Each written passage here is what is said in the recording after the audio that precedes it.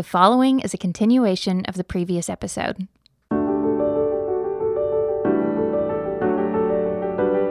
Welcome to the Yellow Balloons Podcast, a collection of teachings to help you navigate the transformational possibilities of a God-centered perspective. We pray these insights from Scripture will inspire and encourage you. In this episode, we look at some characters in the Hall of Faith found in Hebrews 11. What can we learn from these characters? What made them so noteworthy? What opportunity do we have to be faith superheroes? We are all given an inheritance, but it takes courage to possess it and wisdom to steward it. When we walk in the Spirit, we fulfill the law, discover the joys and benefits of obedience, and find there is great fulfillment in pleasing God. Let's look at Hebrews 12:16. Lest there be any fornicator or profane person like Esau. So we've got this hall of faith with Abel, who gave a better sacrifice. And his contrast is Esau, who was a profane person. Why was he a profane person? Who for one morsel of food sold his birthright. We saw the heavenly Jerusalem, where there were the firstborn. Esau was a firstborn. He sold his inheritance. He sold it for a bowl of food. Every one of us who've believed in the promise of God, every one of us who've believed and have benefited from the sacrifice of Jesus, the one sacrifice that takes away all sin, every one of us have been given the possession of being an inheritor. And it's ours to keep or to throw away. Remember, the children of Israel were given their inheritance, but they had to go and possess it. Esau had his inheritance. All he had to do is possess it. But he sold it for a bowl of stew. And everything that we do that will get our inheritance thrown away falls into the category basically of satisfying an appetite of some kind. Maybe it's a sexual appetite. Maybe it's an appetite for possessions. Maybe it is an appetite for feelings or emotions. But he says, don't be like Esau. Verse 17, for you know afterward when he wanted to inherit the blessing, many years later he decided, well, I want it now. He was rejected. He found no place for repentance. We saw this in chapter 6. When is the day to repent? Today. When we know that we need to turn back, there's a window of repentance. And that window can shut. And when it shuts, the inheritance can be lost. The benefits can be lost. The consequences can be permanent. He found no place for repentance, though he sought it diligently with tears. At the very least, when we get to the judgment seat of Christ, there's going to be wood, hay, stubble, and gold, silver, precious stones. And there's no indication that there's a do-over. If we have wood, hay, and stubble, it's going to burn up. Let's rewind a little bit more. Chapter 12, verse 12. Therefore, strengthen the hands which hang down, and the feeble knees. If you've ever coached basketball, like I have, and you try to get people to play zone defense, you always tell them, get your hands up. You play zone defense with your hands up. And after about, maybe 30 seconds, people will start bringing their hands down. You know why? It's tiring to keep your hands up all the time. And the first 10, 15 seconds of a possession, they'll really move, and then pretty soon they're just standing there with their hands down. It's tiring. So this is probably as close to basketball terminology as you can find in the Bible, but I'm just going to claim it, that zone defense is a good thing. The Bible says so. Strengthen the hands which hang down. and the feeble knees. Get strong and make straight paths for your feet, so what's lame may not be dislocated, but rather be healed. Pursue peace with all people. That's an interesting thing, right? He wants us to be sons. He wants us to be servant kings, servant queens. He wants us to live now as high priests, after the order of the great high priest. He wants us to live now by faith as servant kings. And the first thing he says is pursue peace with all people. This is harmony at work. And holiness, without which no one will see the Lord.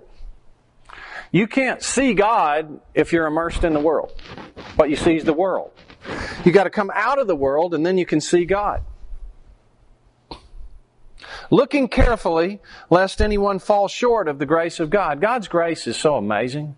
He's given us so much. He's given us the power to overcome sin in our daily life. The indwelling Spirit. But if we harden our heart to the Spirit and insult the Spirit, as he talked about in chapter 10, it does us no good. And we just fall short of it. Lest any root of bitterness springing up cause trouble. You know, bitterness in the tradition I grew up in was, seemed to me, embraced.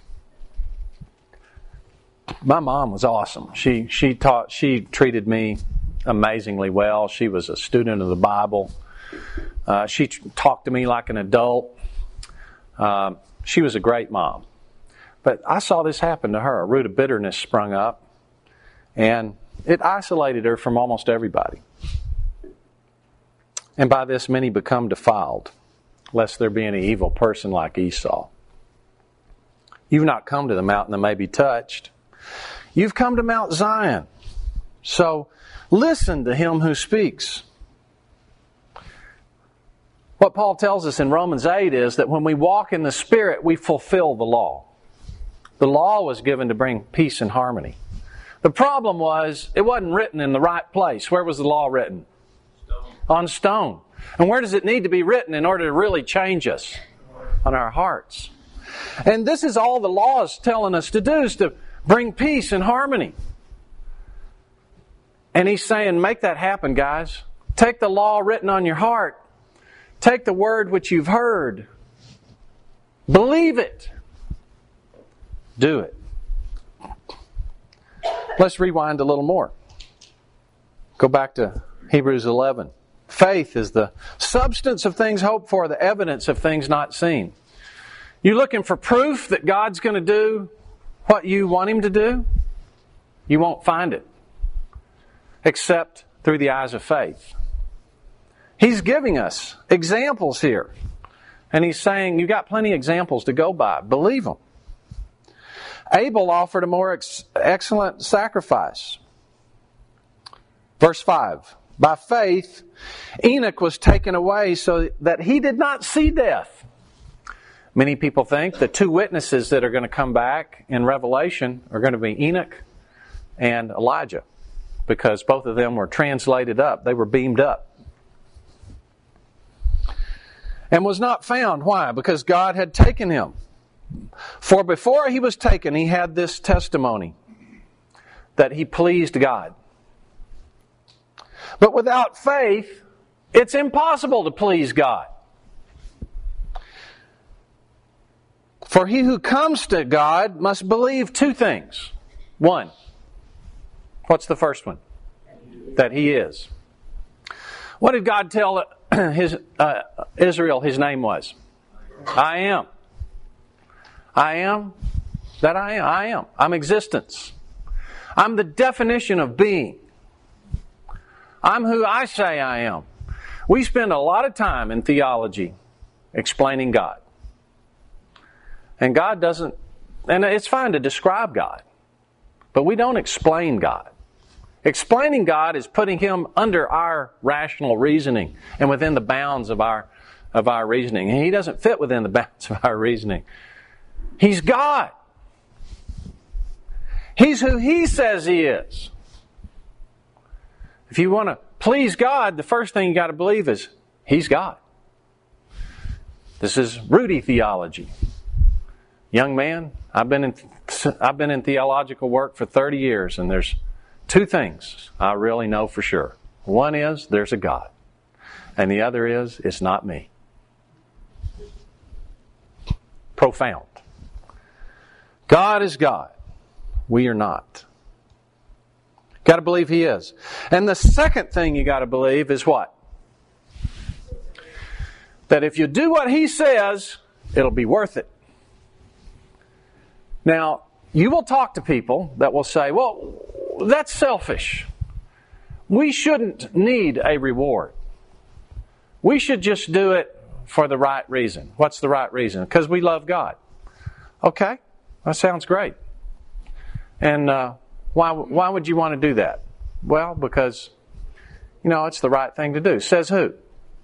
Well, God. So do you care what God thinks? Well, sure I care what God thinks. So that means you want to please Him, right? Yes. And that's a reward, isn't it? Oh, yeah, I guess it is. See, it all comes back to we're all going to try to please somebody. And really, most of us want to please who? Who's the number one most one of us want to please? Ourselves.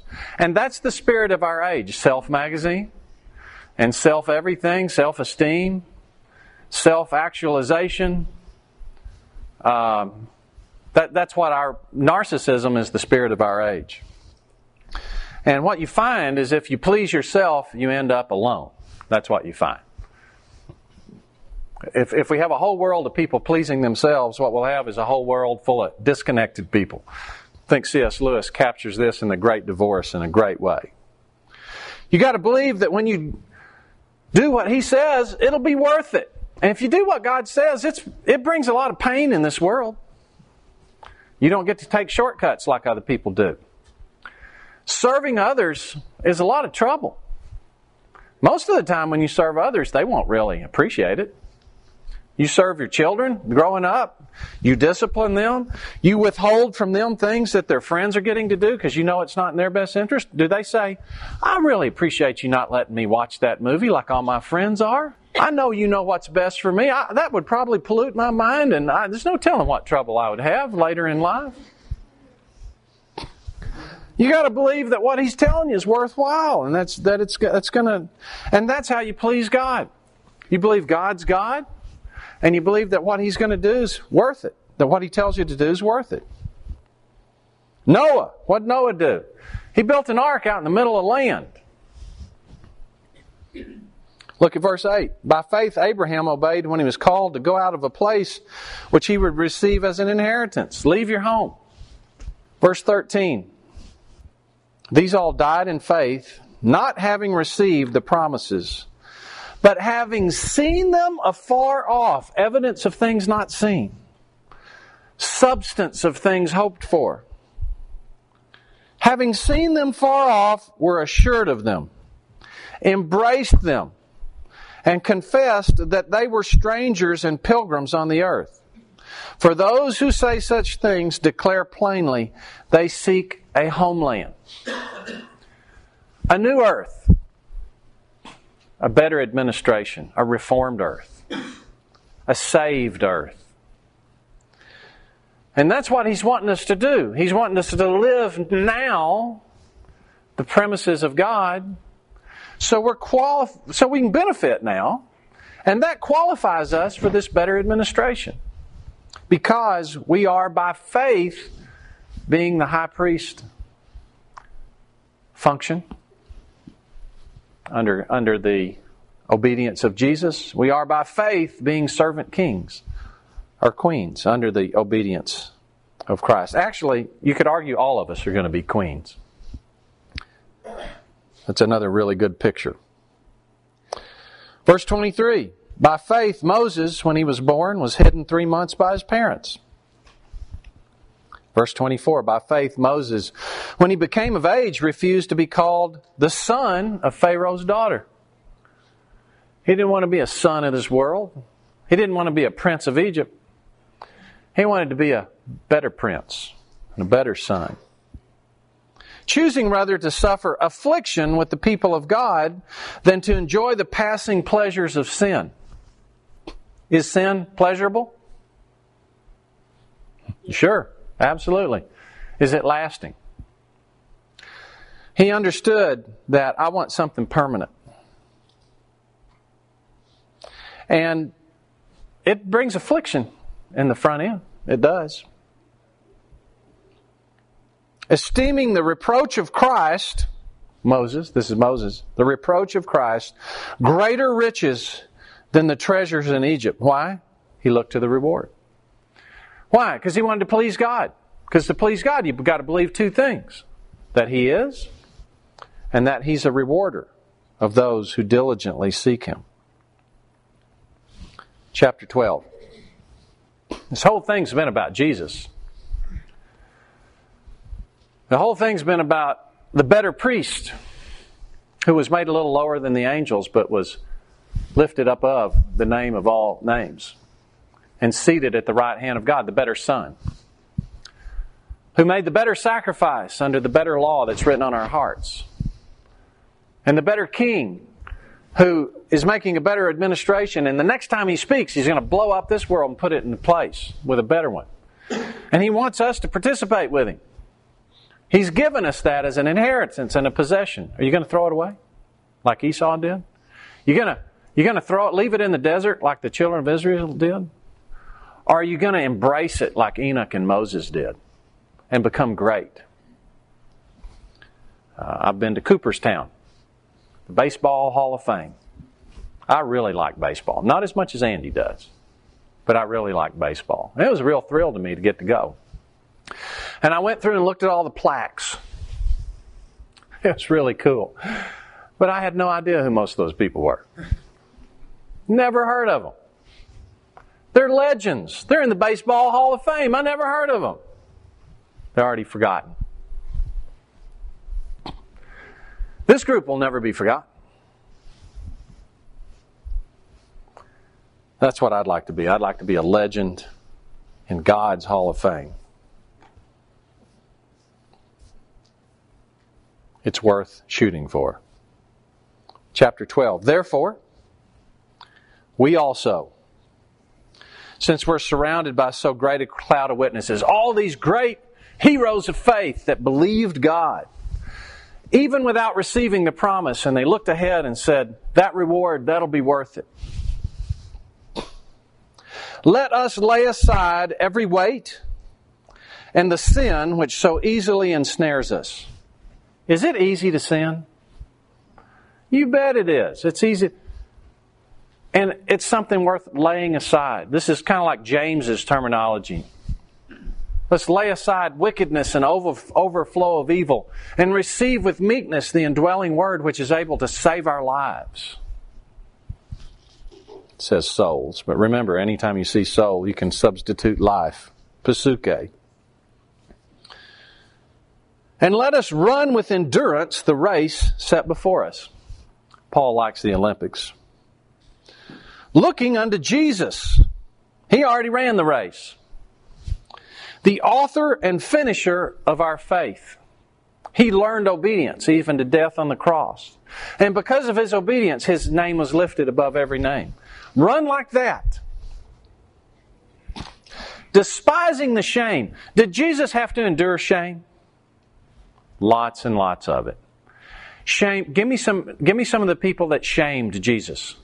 Shame is when you're rejected by someone because you're not living up to their standard. Peter. He was shamed by Peter. Jesus, you got to stop talking like this. You're upsetting people. You're not going to go and die. We all know that. Just get yourself straight right now. Who else shamed Jesus? The scribes and Pharisees. You make yourself out to be God, and you're just a lowly nobody. His hometown. His mother and brothers. The Roman soldiers. Gosh, is there anybody left? What does despise mean?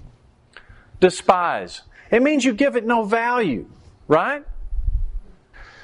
Well, shame hurts. But Jesus gave it no value. Why? Because He was comparing it with something. Looking unto Jesus, the author and finisher of our faith, who for the joy set before Him endured the cross. If you're up on a cross, you're buck naked. That's pretty shameful. You're up on a cross, you're dying in full sight of everybody. That's pretty shameful. He was beaten, bruised, bleeding. It's pretty shameful. He was mocked. You say you're going to rebuild the temple in 3 days, you can't even save yourself.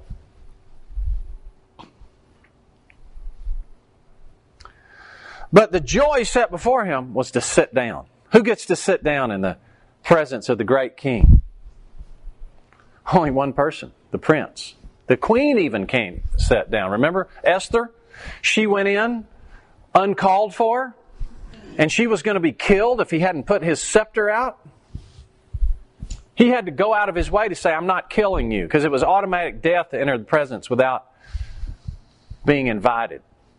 And if you're invited in the presence of the king, you got to stand or fall on your face. There's a great Mark Twain book called The Prince and the Pauper. And it's about a prince that gets lost and switched with a guy that looks just like him, and the pauper becomes the prince, and the prince becomes the pauper.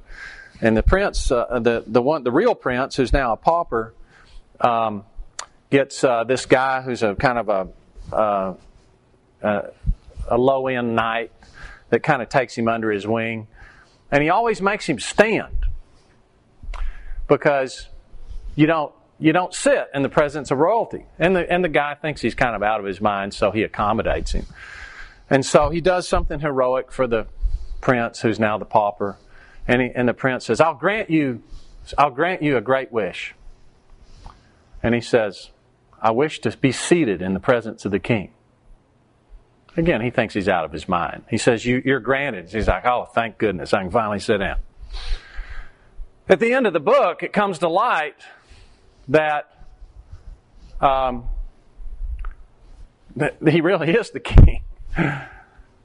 And this knight is brought up, and he realizes what's going on, and he sits down. And everybody goes, ah!